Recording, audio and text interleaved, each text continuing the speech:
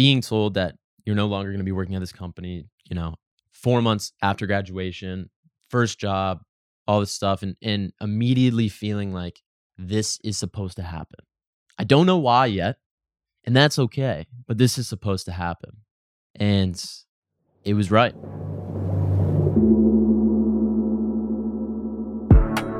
This is for the others out there, the other ambitious people who want to play at a higher level in their life.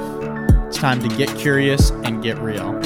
Join me, and together, let's find the others.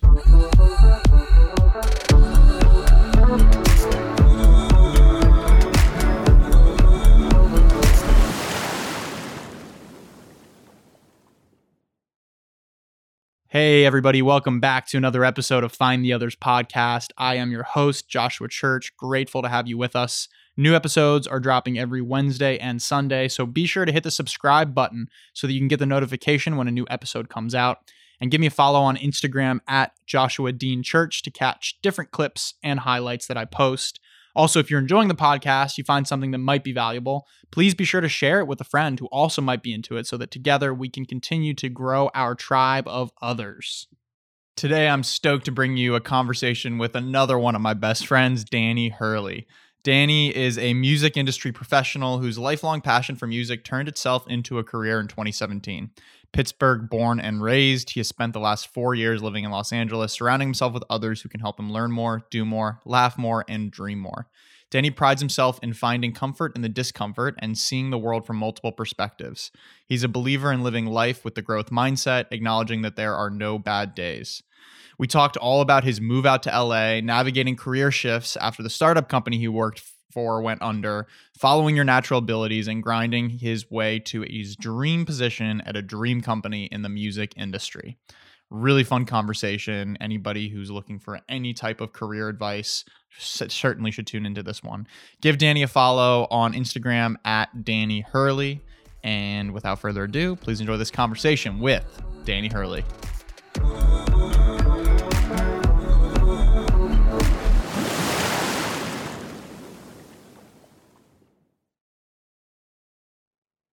Danny Hurley. Wow. In the studio. What's up, brother? That's good, man. So happy we're finally doing this, I know. It's been a long time. I'm thinking about it right now. We sat down and recorded a conversation maybe 2 years ago. Could have been longer. It could have been longer at the High Holiday service, right? We Yeah. sat outside because I remember there was like a gardener noise or something going on in the background, but like we sat down and we had a conversation, right? We did. It was, I don't want to say it was your first podcast you've ever done, but oh yeah, it was before the podcast. It was before the podcast, Yeah. and it was the beginning of really you realizing that you have a gift for getting some really good stories out of people. Yeah, appreciate that. And I remember we had a great conversation, and for better or worse, I think the audio was a little ineligible Yeah, to be used Yeah. because of the because of that gardener. yeah. He's just doing his job. No Shout- worries yeah. there. But yeah, so So this is cool. This is the I should go back and see if I could find that. I think it was just on the voice memo. on I my think it phone. was. Yeah, I think it was just on your phone. Wow. Well, it's a pleasure to be back here, and now we've got even Likewise. more time and context and stories too. Yeah, seriously. It's a funny thing because I feel like this time of year, I always love our paths are very parallel in so many different ways, and the things that we're shifting through and growing through. And I don't know if other people can relate to that as well, but like with close friends, you seem to be going through like, at least if you're communicating, you seem to be going through like similar shifts or times together. Do you Definitely. find that way? Yeah, very much agreed. I think that that's the case with close friends often, but I've especially realized it with you over the past, Yep. 7-8 years that we've known each other. Yeah. Yeah, that's real. That's like from college to the way that we think about certain things, whether it's relationships, career, different opportunities, things like that. There's always like a certain parallel. Absolutely. Which is essential because like it helps me in the growth process. I'm sure it helps you in the growth process as well. But to know that like, that's what friends are for, right? To Definitely.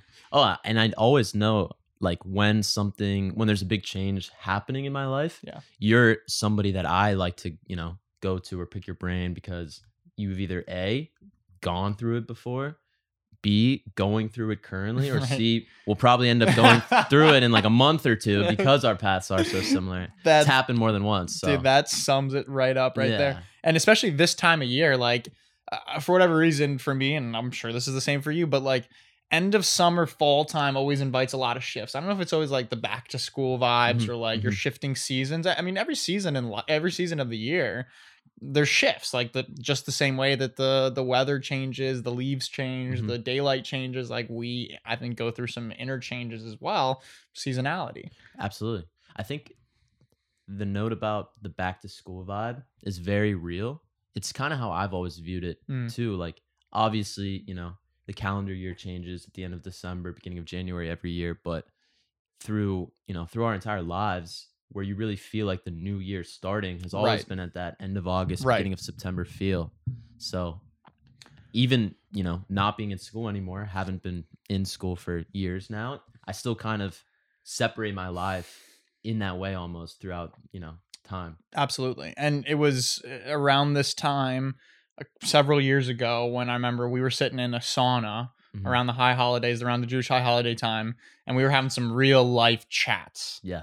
What were the shifts that were going on then? Because I feel like that was like that. Your path took. I mean, there was many points before that were leading you onto a different path, but that was like a real juncture point. I feel like. Yeah, absolutely. I mean, that was 2017, the fall of 2017, end of summer, and we recently had graduated from college, and we were both living in Los Angeles, in Santa Monica together.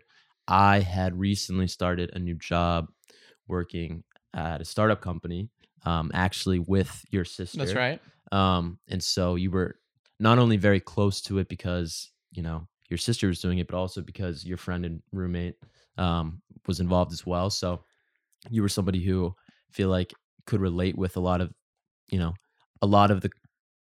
the understanding of what was happening with the job at the time, with the way that startups often do with fast growth and ups and downs.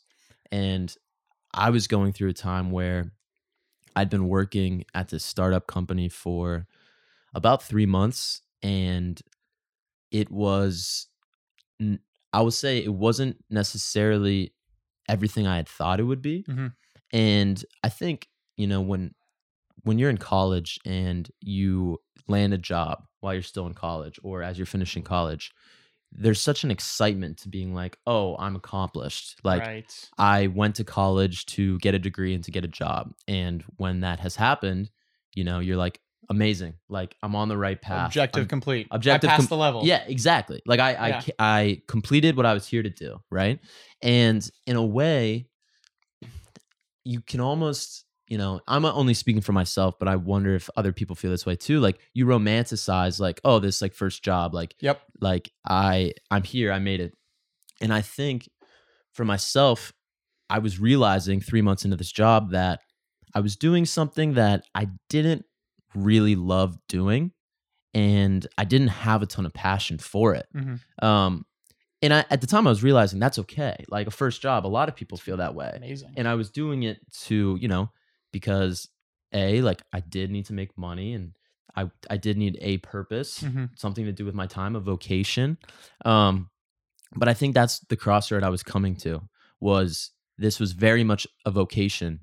And throughout my entire life growing up, I was somebody who I never had a real intention of just working a 9-to-5 job or just working a job to work a job, right?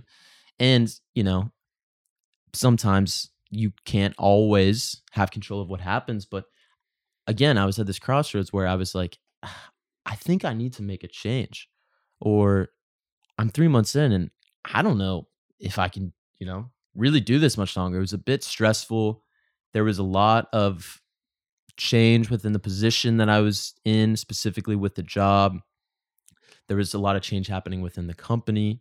And then you personally for moving across country to a new city. And me personally, exactly. I moved across, literally moved as far away from home as I could have been, still within the United States. Right.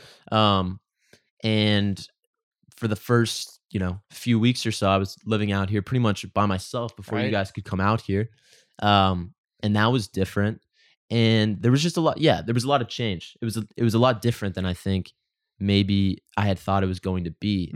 And also, as you go through life and you're in school, you're in, K through 8, and then you go to high school and you go to college, you're on this path right? Like, you have semesters that you're going through, and Monday through Friday you go to school, and then you do the stuff, and then you graduate from college, and you're kind of just on your own, right? And that's Yep. part of growing up, of course, but I think there's, I can't be the only person who like felt that way of like, it's like, okay, now what?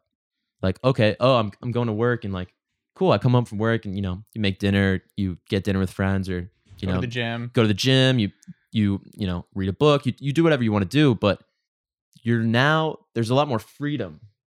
And sometimes I think with freedom, it can kind of, if you're not careful, or if you're not really defining what you want to be doing, you can get lost in that freedom a little bit. That's it. We all want freedom, but then the question is, what are you going to do with that freedom? Right, exactly. And so to bring it back to, your initial question, in our conversation in the sauna, I was starting to express how I really thought that I needed to find something that I was more passionate about, and that I needed to maybe, make a life change to find a job, career, if you want to call it, at the time I wasn't sure, but I needed to make a change so that I could actually be doing something that was going to benefit myself.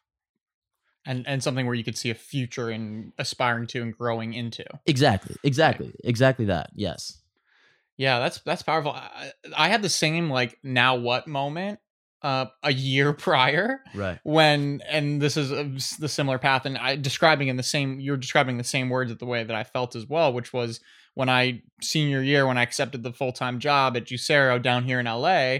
It was like, oh, cool. Like you check the box. Like I got a job, but now all of a sudden it's senior year, and all my friends are starting to get jobs as well. I'm no longer ahead of the game, and now I'm like, well, now what? Do I want to do marketing at a CPG company forever? Like, I know I don't want to do that, but there's so much value in hindsight. It's tough in the moment, but you realize in hindsight, like there's so much value in learning what you don't want at that age. Can you speak to that at all? Absolutely. I mean, I think I've heard that throughout my entire life, is like, there's, through like internships or other, early job opportunities when you're still in college and stuff, there's as much value as learning that you don't want to do this going forward than if you do.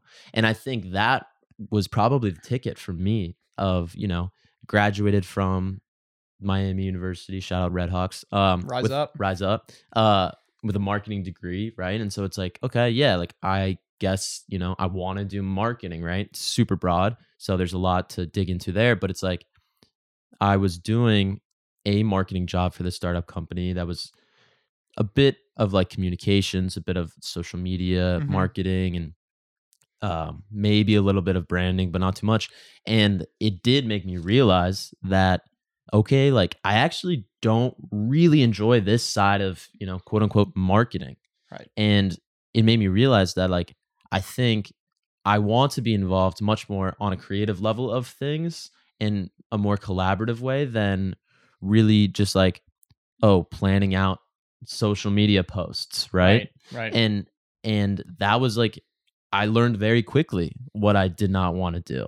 And it was extremely beneficial looking back of learning at that time. But at the time, it's hard to, you can be jaded of being like, well, I don't want to do this. Like, damn, what do I do? Right. Like people are telling me, oh, it's valuable to learn what you don't want to do. But when you're in that moment and you're learning, oh, I don't want to be doing what I'm doing, that's when it has that real, like, now what moment, or that real gut check, and that real, like, okay, like deep breath.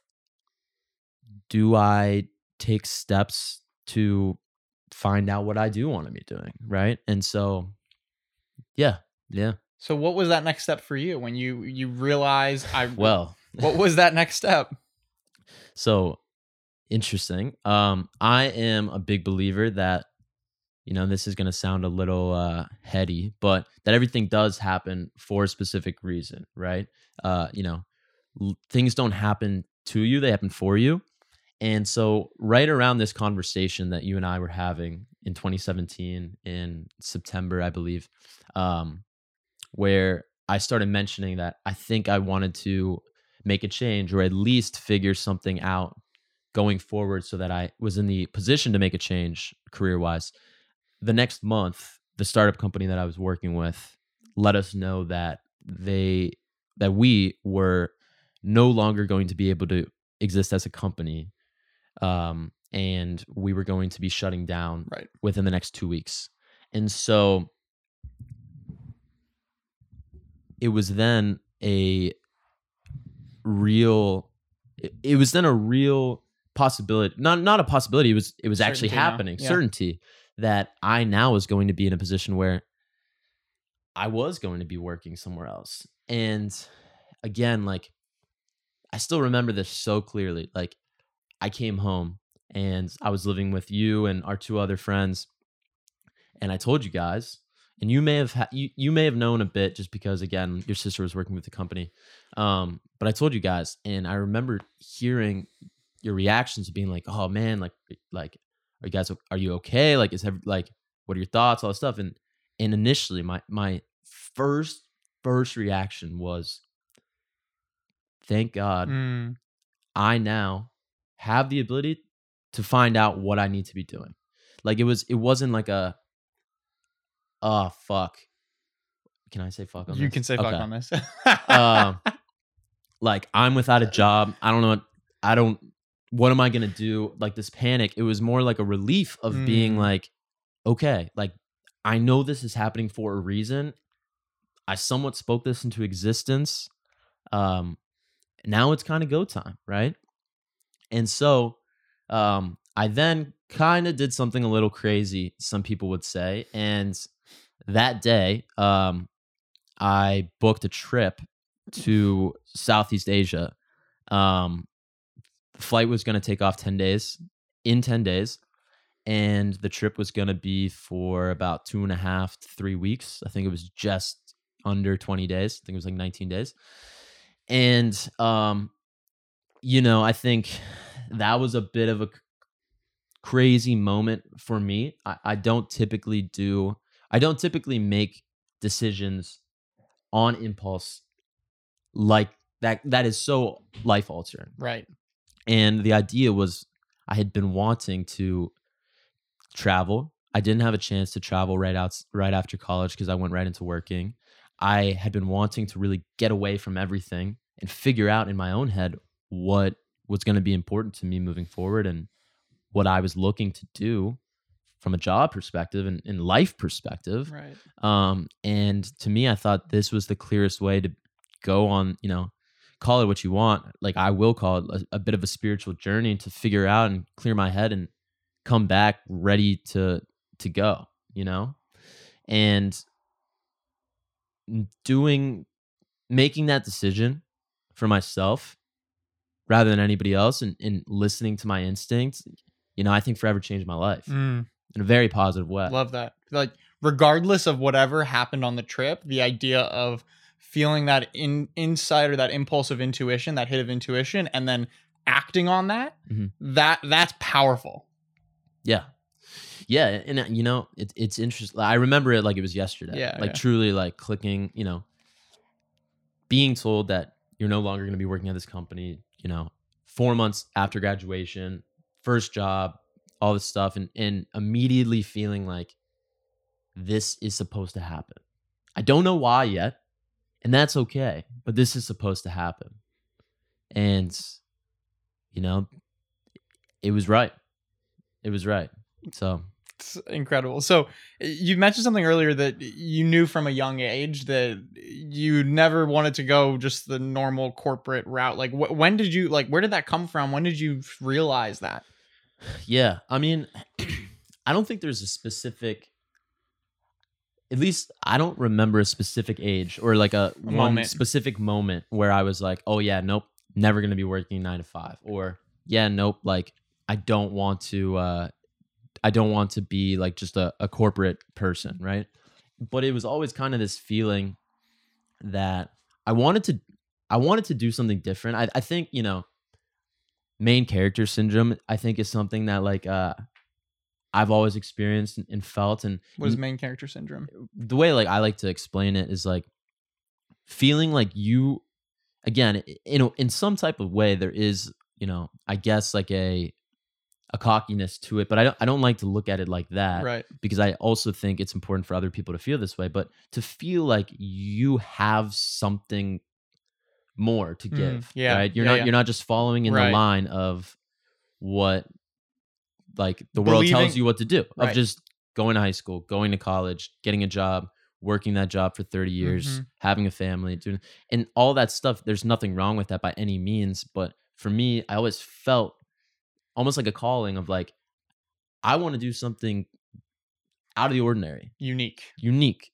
special, and like felt like I could do it because like again, like it's my story. Like I'm the main character of this story, and if this story is going to be any good, the main character's not just going to go and do this, routine thing that everybody else is doing. No one's going to watch that, right? No one's going to read that book. And like I wanted to write the book. I felt like from a very early age, like that I would be writing a book. And there's no real reason or experience, and I can't speak on it much more than this, unfortunately. Maybe, later in life I will be able to diagnose it a bit better, but it's just a deep intrinsic feeling that I've always had. It's power. And I think that every single person listening can relate. And in my mind, when you're saying that, I think we all want to embrace our uniqueness and we want to express our unique gifts and talents fully and honestly in our way, in our own way. And we don't want to suppress those. I feel like that's where the feeling comes from. And when you can be fortunate to be in a position where you're able to express those, that's what feels like you're out of the, like the 9 to 5 is the construct, but it's like it's the suppression of that in our mind. It's not like it's not like there's anything wrong with the 9 to 5. Absolutely. It's the idea that I want to make sure that I'm passionate about what I'm doing and I'm expressing my gifts. Absolutely. Right? And I do want to clarify on that too. There's actually absolutely nothing wrong with 9 to 5. And I think there's probably a ton of people in the world that have the same feeling that I do, that happen to be working a job that is 9 to 5 and still feel that way. And and again, like I said, nothing wrong with that. Right. But in my mind, like, again, when you're young and you have this imagination, you have this creative thought, you believe, you haven't experienced enough life for things to not seem achievable or feasible, right? That in my head, I did associate that, I say 9 to 5, but really meaning just a routine, following the normal, the normal path, I guess you can say. Yeah. And suppressing those gifts or talents. So then when did music was always something, like enter music, right? Music was always something. You were the music guy, like of our friends. You're always the music guy. You were always controlling the vibes with the music's playlists, all the things like that. Yeah. When did you realize, hey, there might be an opportunity to be in the music industry? So that's I'll give a little bit of background to that. Yeah, get some backstory. But music was always something that was in my life from like the earliest of ages, first memories, right? Like both of my parents are avid music fans, and I have 3 older siblings. They raised my older siblings to be avid music fans, and thus being the youngest of 4, I also was a huge music fan, and I'm experiencing, every time I go into the car with one of my parents, like they're absolutely turning on the radio and listening to the music that they love. And anytime we go on a family trip, right, they're putting in a CD or a cassette, or my siblings are, I'm listening to their CDs. So I'm experiencing, my sisters were like huge boy band fans, right? So like I'm listening to, NSYNC, Backstreet Boys at 3, 4, 5 years old, knowing all the words, being really into it, watching MTV, TRL, these music videos. My brother is a huge rap fan. I'm listening to, Reasonable Doubt. I'm listening to The Blueprint, like Eminem, like, and then my parents are, for the most part, like kind of like classic rock or pop fans. So like we're also listening to like Tom Petty in the car, the Beatles. And it's funny because all of this was happening, but like as I'm growing up and I'm like, 5 through 10, like I'm not thinking anything of it, right? Because when you're that young, you don't know anything different. You don't know that other people aren't also listening to music this way or anything, right? And and then like, you know, my grandfather was a trumpet player. I started playing the trumpet and Damn straight can you read did. music. There's some inside jokes with the trumpet that we won't get into on this We will not get podcast, into on this podcast. but so like, you know, then there was like that educational side of it where, you know, I was taking lessons and classes and reading music and understanding it from a technical standpoint a bit more. Mhm. I truly won't say I have too much technical and musical knowledge. Never took classes in high school or college or anything on it. But you took but- you took a liking to it. But I took a liking felt to a it. natural inclination towards And there was it. a natural inclination, there was a passion, and I knew a lot about it because, like I mentioned, like I wasn't just a passive listener. I was actively listening to music. Mhm. I was learning all the lyrics. I was watching the music videos. I remember printing out lyrics to the songs that I was hearing on the radio when I was in like 4th grade, playing, you know, Madden 05 or something, and printing out the lyrics that I would be listening to on the radio as I'm playing because I wanted to know the words. I wanted to know what they were saying. And so Hmm. like it's these little things that at the time meant nothing to me, but like looking back, I'm like, oh, That's different. that's pretty funny to think about. And so where I'm getting at is music was always a part of my life without me knowing that it could be anything more than just a, you know, an enjoyment for music or a loving that I know about music and whatnot. And my siblings kind of had similar things. Like my brother was always really into like playing, like, this is going to sound so funny, but it's going to make sense, but like playing Monopoly and like being the banker. Like he always wanted to be the banker. He was good with like figuring out how much money each player needed and all this stuff from a super young age. And then like later in life, like he went into banking. And like my sister, like both my sisters actually, like they were obsessed with like little kids and having like all their dolls and like lining them up and having like class and playing like, you know, teacher and all that stuff. And they went on to be teachers. And me growing up, like I heard my parents talk about that, but I didn't put it together for a while. Right. That music was something that like, that was my thing. That was my thing that like my siblings had their things. And I didn't put that together until maybe somewhat college. Started just really, really realizing that I had a passion for finding super early music and sharing it with people, and that's what I love to do. And I was realizing I was doing that in high school. You know, I would actually find super early mixtapes on stuff and listen to it and want to be the first person in my friends to find this music and put people on. And I was lucky that in high school I had friends who were the same way, and they were putting me onto their shit too. And so like as we got out into college and into LA, and you know, I was no longer working at this startup company. And even before that, when I was realizing what I wanted to do, like I remember, you know, very explicitly, you are somebody who told me or started calling me music guy, right? You started like we all kind of had our lanes, right? Like one of our roommates, Ryland, he works in, you know, he works in finance, and we would call him numbers guy, and you know, Chad was sports guy at the time, and he was working in the sports field, and Josh is a whole lot of things, but wizard guy, yeah, there's a whole lot of things, but you started calling me music guy, and it made me realize like I had never been explicitly told that like I was the music guy, or like that I was, and people would come to me, but I wouldn't think anything of it. Right. And then I started realizing like, okay, like maybe this is actually something that I should be doing fully. Right.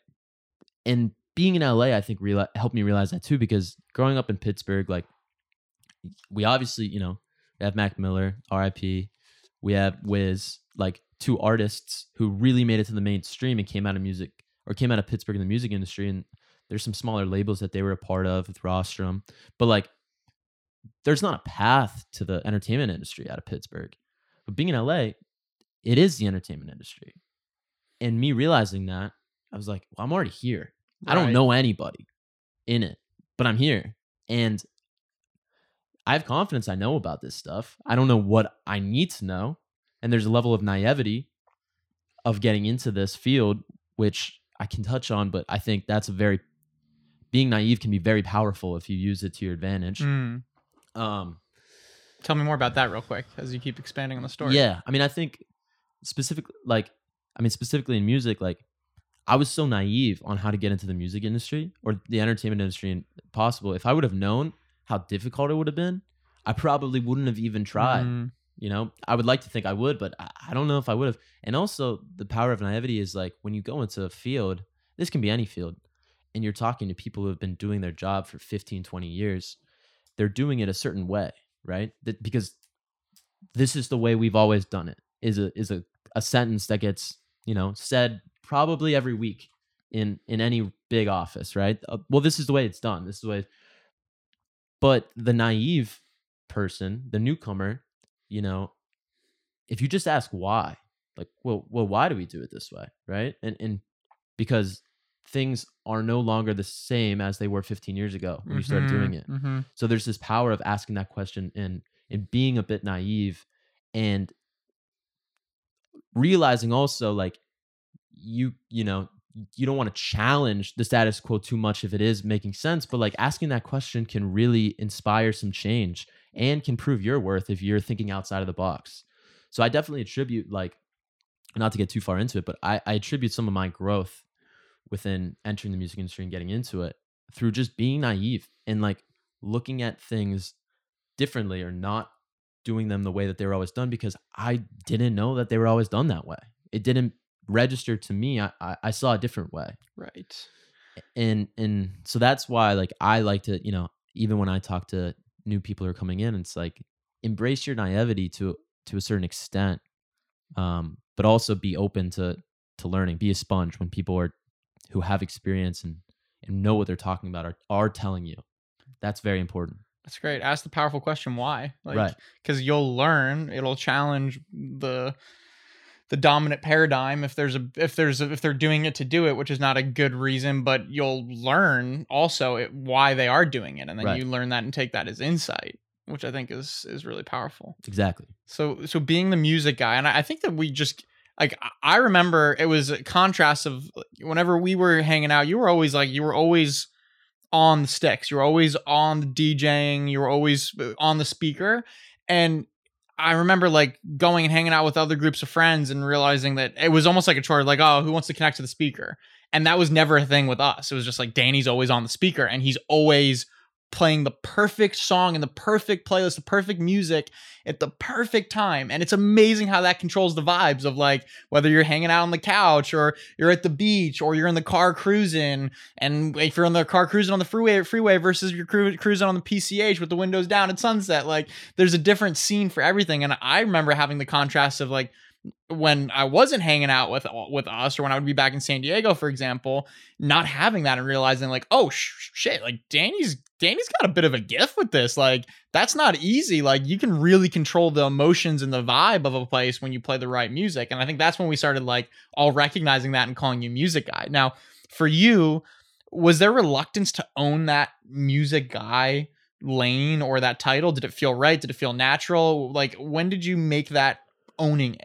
Yeah. I mean, I think at first it felt good to hear that because it was something that, like, again, like I was doing it for me. Like I loved doing it. Like to your point of talking about playing music when we were with our friends and in certain situations, I was just playing the music I wanted to hear, right? Yeah. Now, I think a huge part of that is setting the vibe around, you know, around certain people and around certain situations and like picking up on how people want to be feeling, right? And so like obviously that was an aspect to it, but to get back to your question, like it felt really good to hear that, and I would say it almost inspired me and for me to embrace that even more, right? There wasn't a reluctancy of like, fuck, like I have to play music. It was like, no, like I get to play music. I want to play music. Like I want to be setting the tones, right? Like I think a lot of people can speak to this. You don't have to be a music person, but like if you're playing music and somebody comes up to you and is like, what's this song? This is sick. Like that feeling that you get is incredible because you're connecting with somebody. There's so much power in music. There's so much nostalgic in music. Like hearing a song that impacts a moment in your life, you hear that song again and you go right back to that moment. And so knowing that you could be doing that for other people, man, that's powerful. And so again, like I did start embracing it more and more, I would say, of Mm-hmm. when we were out in situations and you'd be like, oh, like, well, like Danny knows music or something like that, you know? Yeah. Yeah. Interesting. So then, like, continuing on the story, because I love the way that we're having this conversation. We're just like recounting and telling the story as we continue to go right now. So you had the then opportunity. You were like, okay, cool. Maybe there's a way. I'm in LA. Like this music industry, the industry's here. I remember you read a book on the music industry, and you just studied that like it was a textbook, like it was the Bible, Mhm. and you learned a lot and you were explaining it to us, and we were learning as a result of that. And then there was an opportunity you had, right? Yeah, absolutely. So it's funny, it all kind of happened. I mean, a lot of it was through manifestation for sure. Of course. But it all kind of happened with me watching this documentary called The Defiant Ones, which was on HBO.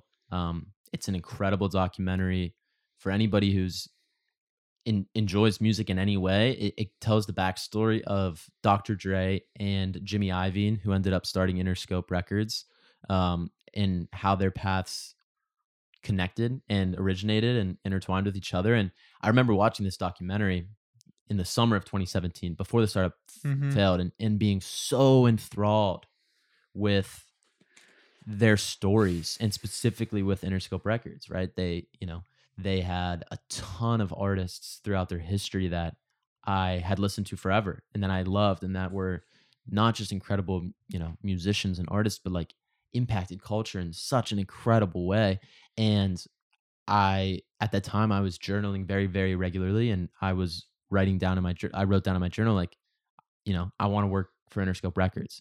And I knew it was in Santa Monica, and it was just, again, like just putting it out there, putting that into my universe of saying like, I want to do this, like eyeing this specific place.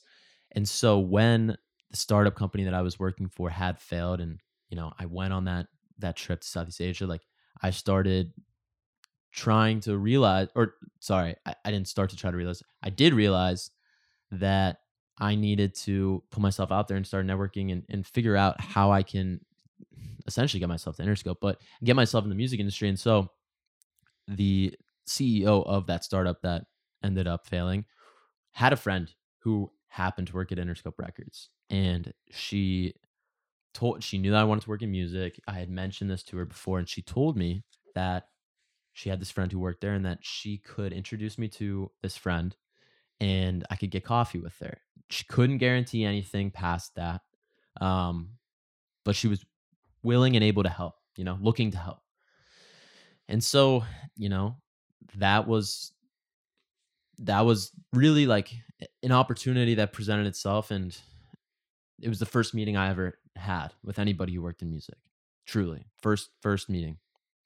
And I had an hour-long conversation with this girl, at Interscope, at her office. And we started talking about what she did and what I wanted to do and why I love music. And as we were having this conversation, things started clicking for me. It didn't feel, it wasn't an interview by any means. Like it wasn't like a job interview or anything, but it definitely didn't feel like one either. Like I was somebody who always, when I was like going through job interviews in college, like it felt like a test. There was a stress level to it. It felt like I had to regurgitate stuff I knew rather than just speak Being yourself, being feeling myself openly. and speaking what I knew, right? Like almost like trying to recall like marketing terms and stuff like that. And with this conversation, it was just talking music. I had done it a million times with friends and all this stuff. And through that, she realized, and she's told me this, but like she realized that like I knew what I was talking about and I had a passion, even if I didn't have experience. And so, I really attribute a lot to this conversation, to her helping me out. And she was willing to introduce me to more people who worked at the company. And through that, I had more of these conversations, and every conversation kind of went the same way of me just speaking on what I love, music. And through that, one thing led to another, and it ended up with me being offered an internship to work at Interscope, which was, obviously the company that I wrote down in my notebook or my journal, 3 to 4 months prior. So that was a really surreal moment for myself as well, of just realizing, there's power in manifestation, but like Right. seeing it come was, It's crazy. It's wild. I got chills as you're explaining the story. Also, there's a lot to unpack here. But was there any reluctance for you because you've gone from college to working at a startup job to then be like, well, I'm gonna go be an intern now. I'm gonna go. It's almost like feels like it's taking a step back, but it was obviously felt like a big step forward too. But I mean, that wasn't easy. Like you had to make some decisions, and you had to hustle, you had to grind. It's one thing I respect about you the most is like you took that opportunity. But take me through a little bit more around the mental on that. Yeah, absolutely. And it's a really good point in all of this too. And it's a good talking point for a lot of people who may ever be in similar situations of, right, like I did have a full college degree. I was working, at a company, and I had a full-time salary, and I would then be, from the outside, I'd be taking a major back step, and accepting an internship and being paid a very low hourly wage, too low, in fact, for me to be able to support myself and pay rent and buy groceries and have any type of disposable, income for spending. But for me, truly, it wasn't even a second thought, right? It was going back to kind of like the beginning of this conversation. It was, I now had the door open for me to really pursue passion and make that passion my career.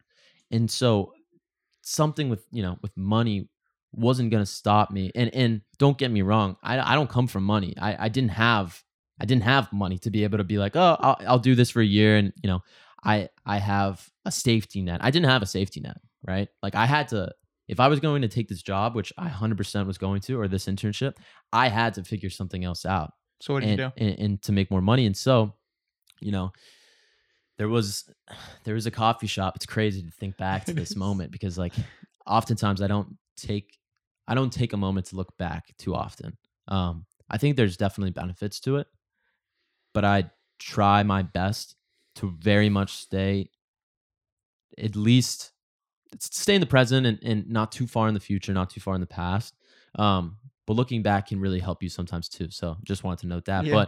But there was this coffee shop, right? A coffee and health shop in Santa Monica called The Hive. Shout out The Hive, and shout out Kaya. And shout out Kaya, the manager, who was really good friends with Josh, and through Josh was friends with myself and Chad and Ryland, our roommates. And when I realized that I would have to pick up, another job to be able to support myself and pay rent and be able to take this internship financially, I had thought about different, bartending maybe, or being a waiter. And then, The Hive and Kaya was right by our apartment, and I didn't have a car at the time because I couldn't afford one. Right. And, we walked over. Josh vouched for me, which you did, and greatly appreciate that. And always, again, explained to Kaya what I was looking for to work there. Before my internship started, I could work there 5 days a week, and for 2 months or so, and telling her that eventually, this isn't a full-time thing for me, and this would be a short stint, but I'll work as hard as I need to and do whatever it takes. I'll pick up any shift to show that like this is my full-time focus for this time being before my internship starts. And then I will split this, right? Mm-hmm. I'll work, I'm working my internship 5 days a week. I'll work the other 2 days of the week here. I'll work the weekends when other people might not want that shift. And she was, again, shout out to her. She was very, very willing to help and to train me and to take time with me. And through that, I started working there. Right. So I was working 7 days a week, for a few months, starting this internship and figuring out everything that I needed to learn about music, right? Going there. And again, I didn't have a car at the time, so I'm walking there 30 minutes in the morning and doing, being there all day, trying to be the first person there, last one to leave, and coming home and doing more research about everything and going into my room and on my laptop and trying to find, more music and everything. And then on the weekends, I was working at the Hive. And to me, there wasn't a plan B. Like that was it. I wasn't thinking like, oh, woe is me. Like I have no free time, or like, why am I doing this? Like I knew why I was doing this, because like I wanted to have this path and to have a career that was my passion, like more than anything. That was my only focus. And so it just was what it was. And it was difficult for sure. I'm not going to sugarcoat that, but it was an incredible time. And I was very lucky that I had you and Chad and Ryland around me at the time too, who were very inspiring and like enthusiastic about what I was going through as well. Like very much supporting. Yeah. Which is another whole other topic of how important it is to be surrounded by people who are your biggest advocates and your biggest supporters, but also your biggest challengers as well. Like I cannot speak more about how important that is in life. And if you feel right now like you don't necessarily have those people around you, I think it is important to find out how to make that change. Or if the people you spend most of your time with it's not a mutually beneficial relationship, I think it's very important to maybe have a real conversation about how you can each benefit each other maybe a little bit more, whether it's just being a better friend or or holding each other accountable. Yeah, actively listening. But not to get too far on that tangent, but that's a big part of this story too. It is. And I think back to that, this is the side of like pursuing your passion that people overlook, right? Like this is the side when you're explaining walking to work 30 minutes and then 5 days a week and coming home, diving into research and doing everything you can to lay it all out on the field to potentially, to crush the internship, to potentially get a job there in Interscope, and then going on the weekends to work full days, full shifts at the Hive so you could keep living in Santa Monica. Like that grind mode, that hustle mode, like that's the side when people say, oh, follow your passion, pursue your passion. That's the non-sexy part of it that people overlook. But what I love that you're saying is like, it wasn't a question because there was that alignment there. You were like, I'm going to make this happen. At the same time you were doing that, Chad was doing the same thing with his internship. Absolutely. And with his sports. Ryland was doing the same thing in a job that in a role that he didn't fully like, but knew that it could lead to something better. I was doing the same thing in sales. Absolutely. At a startup company, doing like, not sure what the heck I was doing, but grinding in that too. So I think that when we were able to bring that together, we were all collectively supporting each other and challenging each other to be like, this is what we're here for. This is the time to lean into it. And like, let's have fun along the way. Yeah, absolutely. I mean, you couldn't, you explained that perfectly in the sense that like we were all facing our challenges and we were all grinding. And I've had conversations with people that I either went to college with or grew up with. And, they've asked me about, because they found out like kind of my path and where I'm, working and what I'm doing. And they've expressed that they're interested in it as well. And those conversations for me, I really enjoy, but they're very hard for me because it's not easy. And I don't oftentimes feel comfortable telling people to do it. Yeah. Yep. Because again, like go back to the naivety thing. Like if I would have known what it was going to take fully, like I don't know, I don't know if things would have been the same. And I encourage people to make that decision for themselves and not because they've seen somebody else do it and they're like, well, like, I'm maybe I could do it. It's got to be fully for you. And again, like it can be the greatest thing that you've ever done, but it's also not a fairy tale, right. And it's still not a fairy tale, right? Like it, it's been beneficial for me and there's been some really good things that have come out of it, but it's not like, like I'm not. Yeah. Tell me a little bit more about like the pros and the cons of like, of working in a field and a career path where that is also your passion. Like, has that affected your passion for music at all? I know obviously you're not like, you're not necessarily like performing or creating and now relying on that for income as well, but it is still a passion of yours that is also now your income. So like, what is that like? Yeah, man, that's a great, it's a great topic because it is. It absolutely has changed the way that I listen to music and look at music. And, I'm just laughing thinking of like your Spotify Wrapped, like how many hours, at the end of the year, like how many hours of music you listen to. Yeah. It's insane, absurd.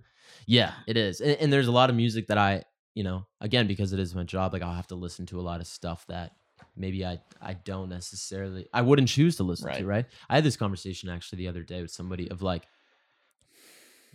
it's funny because during a normal day, right? Like a normal work day, growing up, I was somebody who was always listening to music when I was doing like homework or when I was studying, or walking or anything, right? Like on like Monday through Friday, like doing my normal stuff. I was listening to the music I wanted to be listening to, right? Always.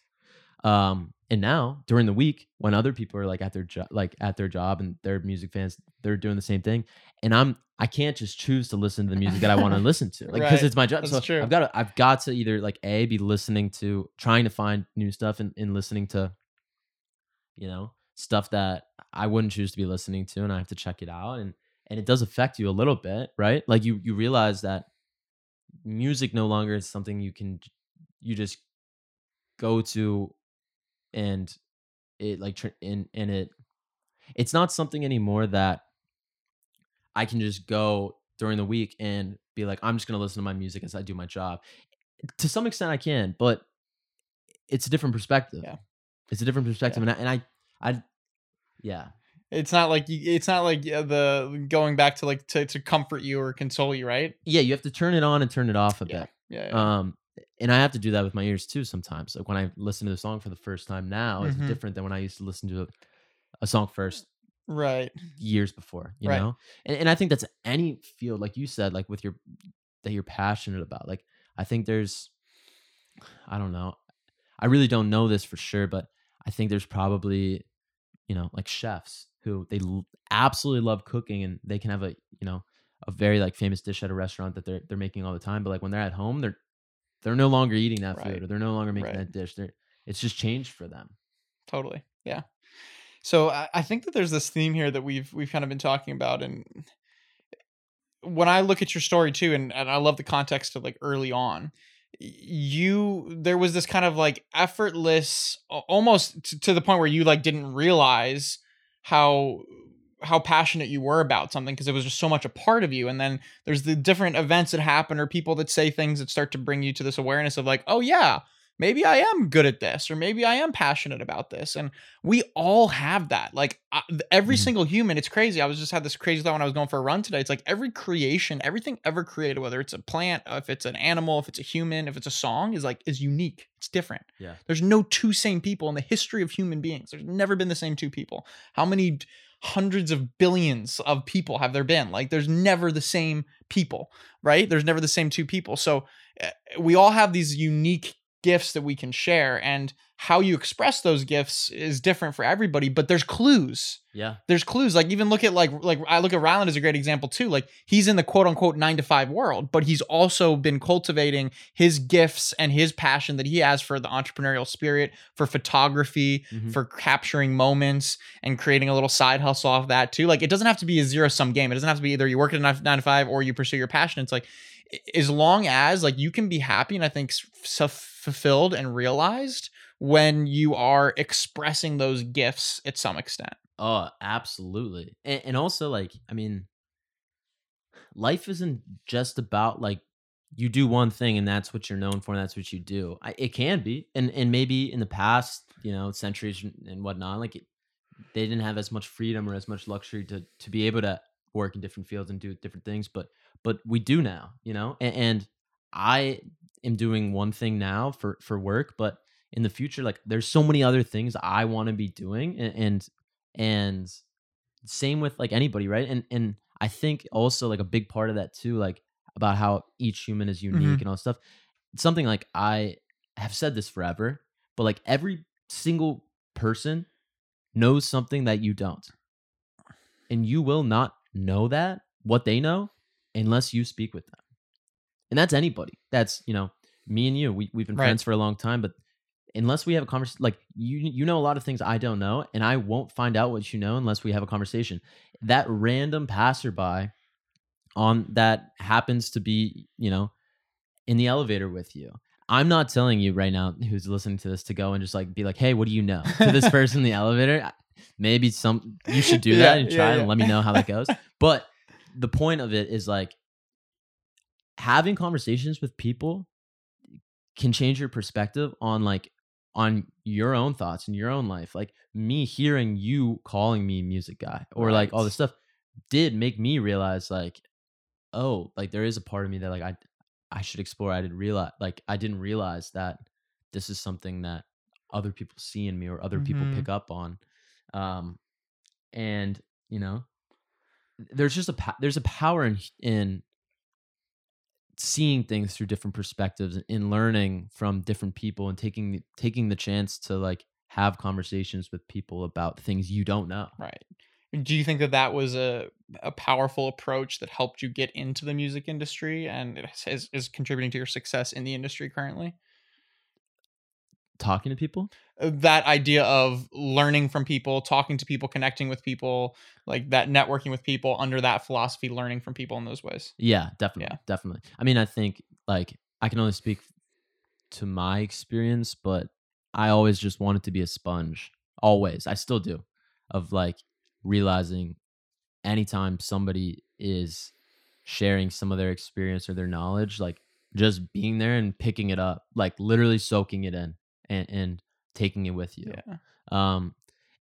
And I think it's important to try to do that, not just in the workplace, but any conversation you have at any time. Right. Like Uber drivers. Uber drivers. I love Uber driver conversations. Yeah, that's actually a really funny one too. But because, you know, I don't want to say most, but a lot of Uber drivers it is their side gig. You have no idea what else they're doing. Like you can't just look at them as like, oh, this is my driver. Like this is, you know, like they have their own intricate life that you have no idea about unless you ask. And again, I'm not telling you to ask every Uber driver that you're in, like, whoa, what do you do? Or like, what? But if it's right and these conversations happen naturally, like it could happen at any time. Yeah. That could change your, you know, conversation that can really impact your life. Just big time. I've certainly had conversations with Uber drivers that have totally impacted my life. And I think that's the important of having conversations with people, and then also having conversations with people with different perspectives. That's so much about what you know, what I love about traveling. I know what you love about traveling also is that all of a sudden your norm, what you thought was normal or what you thought was just the way that things were, like somebody else has a different perspective on that, a different approach on that, and it's just different, apples and oranges. But it's just cool to be able to be like, oh, like maybe this isn't the only way. I know, especially in America and especially in the Western world, we place a lot of emphasis on like the job, like what do you do? There's so much of an identity of like, what's the first thing when you meet someone? What do you do? It's like it's almost like your identity is placed on what profession you have or what work you have. Now that can be powerful, but I remember one of the things when I learned when I was traveling, it's like, especially with a lot of European countries, it's just different. I'm not saying one's better or worse, but the work was like it was such a secondary thing that you did, and there was so much more to you as a human or as a person. And I really liked that, and I took that back with me and was just like, okay, well maybe like what you do during the day obviously matters, and you spend a lot of your time doing that, and you should be in a position where you're challenged or you're contributing or you're feeling these things that are fueling your growth. But like, what are you doing outside of that? Like, how are you stoking your passions? How are you stoking your fires? What are you doing outside of that? Yeah, super important, man. I actually can't emphasize enough too how like you're somebody who just embodies that too. Like I've heard you, this is actually really funny, but I've heard you say this a lot when we'll be out or meeting somebody for the first time and somebody asks like the group of us, like, oh, what do you do for work? And you'll be like, oh, well, I do a lot of things. Right. And like the purpose of that, at least from you explaining that to that person or to me, is like, you know, I do a lot of things. I surf, I cook, I run marathons. I also, you know, am a sales coach and like I do this for work, but like I'm not just that. Like there's so much more to me. And that's something like I've, you know, again, like that's a perspective that I really cherish and value. But like to go into that a little bit more, I think oftentimes in life, you do have a career or a vocation that is just that, right? It's a way for you to earn an income and get experience, but you don't have to be extremely passionate about it. But I do think you should be extremely passionate about something outside of it then, right? There should be something that is your reason to really get up and have a zest for life. Bingo. And that's like, again, it doesn't have to be what's making you money. It can just be if you like finger painting, straight up. Yeah, Like at any point you could just be like, I actually love to do this. If you get good at that, you could end up being a world-class finger. You know what I mean? Sure but like, why could. not? You like, don't let somebody tell you that like you're not that, because that's not making you money. Like, Right. And also, who knows if it could happen? And that's a bit of an extreme situation, right? Of course. But I am serious in the sense of like, if you're at a place where what you're doing for work isn't necessarily driving you, that is okay, right? I don't think you should have to quit your job and be like, I have to find something I'm extremely passionate about and work in that field. No. But I do think it's important to find your passion outside of work then. I think that's such a great point. You got to find something that gets you out of bed in the morning, lights you up every day. And I think that you can be fortunate to have like that align with also what your income is at a certain point. I think that that's a really beautiful thing when those things align. But there's also, I think, a path to getting there. Like something along your lines when you're talking to people who want to get in the music industry and you're being real with them and you're leveling with them. I get people ask questions all the time around like being entrepreneurial and starting a business, or like, I don't like my day job. Like I want to break out of 9 to 5 and explore what I'm passionate about. My advice that I give every single time is don't quit your day job. Right. Like don't quit your freaking day job. You don't need to take a jump. It's like we've almost romanticized the same way we romanticize like going and following their passion in that way. We've romanticized this idea of like taking a jump and a leap of faith and quitting your job. And there's always a time for that. And ultimately you'll end up wherever you need to be. But why, I think about it this way. It's like, why take this big jump when you can build a bridge? Like, why don't you build a bridge? Why don't you cultivate something on the side and start hustling and working and use that to motivate you, and then use that to then take a step? It's a lot easier doing it that way. Absolutely. Yeah. And these things don't have to happen right away. Right away. I think sometimes, humans in general can act out of excitement. And sometimes that's a good thing, right? Like to make action. Right. And you have an idea and you're like, well, like in order to hold myself accountable, like I want to take action, do these things. But sometimes, jumping too into it right away, or making that, rash decision to quit your day job and put everything into it isn't always the best step, right? Sometimes it's not in your benefit to impulsively make an action and to act out of excitement rather than, take a second and be like, well, this is something I am passionate. Like, let me figure out the right way to get into this. Right? Yeah, sure. And this kind of touched on that too, but like, the whole thought of like work-life balance, right? Like people have asked me about that too. Like, what's your work-life balance or stuff? To me, it's just life, right? Like, and that's just my take. Like what I do work during my, every day, which is my life and all that stuff, but it's like, that's just my life. Like I'm not clocking out. I'm not like, oh, I'm not thinking about what I'm doing. Like when I'm not in front of my computer, like all that stuff. It's just, that's part of my life. Every day is my life. And like during parts of it, like I'm doing stuff for work, which is making me money, but like, it's just all one fully encompassing thing. Right. And I think that's important too, to realize that like, if you are unhappy, and you're like, oh, I feel like all I do is work and I hate it, then I think maybe it's like, okay, maybe it is time to find a different career or vocation or something that helps you get back to that, whatever the balance is, whether it is a real, like you want to have a work-life balance, or if it's just like you want to feel like you're just living one life and you're doing these different things in your life. Yeah, there's a lot of power in that alignment or congruency with that. Right.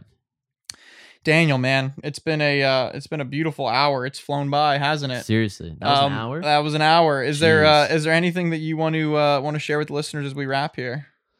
I think, a big thing for me is like that you've kind of instilled in me, like years ago, is this idea that, and I touched on it really briefly, but it's the growth mentality. That like things in life are happening for you, not to you. Like if you have a bad day or something unfortunate happens, to change your perspective from woe is me and why do all these bad things happen to me, instead of like, well, this I can't change this. This did happen. What am I going to learn from it? And how can this benefit me in a certain way? And like, it's a practice. It's not the easiest mentality to have, and you can practice it and live that way in life, and then some things can happen and it can set you back and you need to practice it again. But I would say the common thread of everything over the past 5 to 10 years, not quite 10, but 5 to 8 years of my life, all of the positive things that have happened, I think, have come from with that mentality, with the growth mentality, and really realizing that like we have one life to live, and why not think positively and realize that it's a gift and it's happening for us. And at any time, something can happen that could be out of our control. So let's only worry about the things we can control, right? Amen, bro. Love it. Daniel, thank you, brother. Love you, man. Pleasure as always. And until next time. Until next time.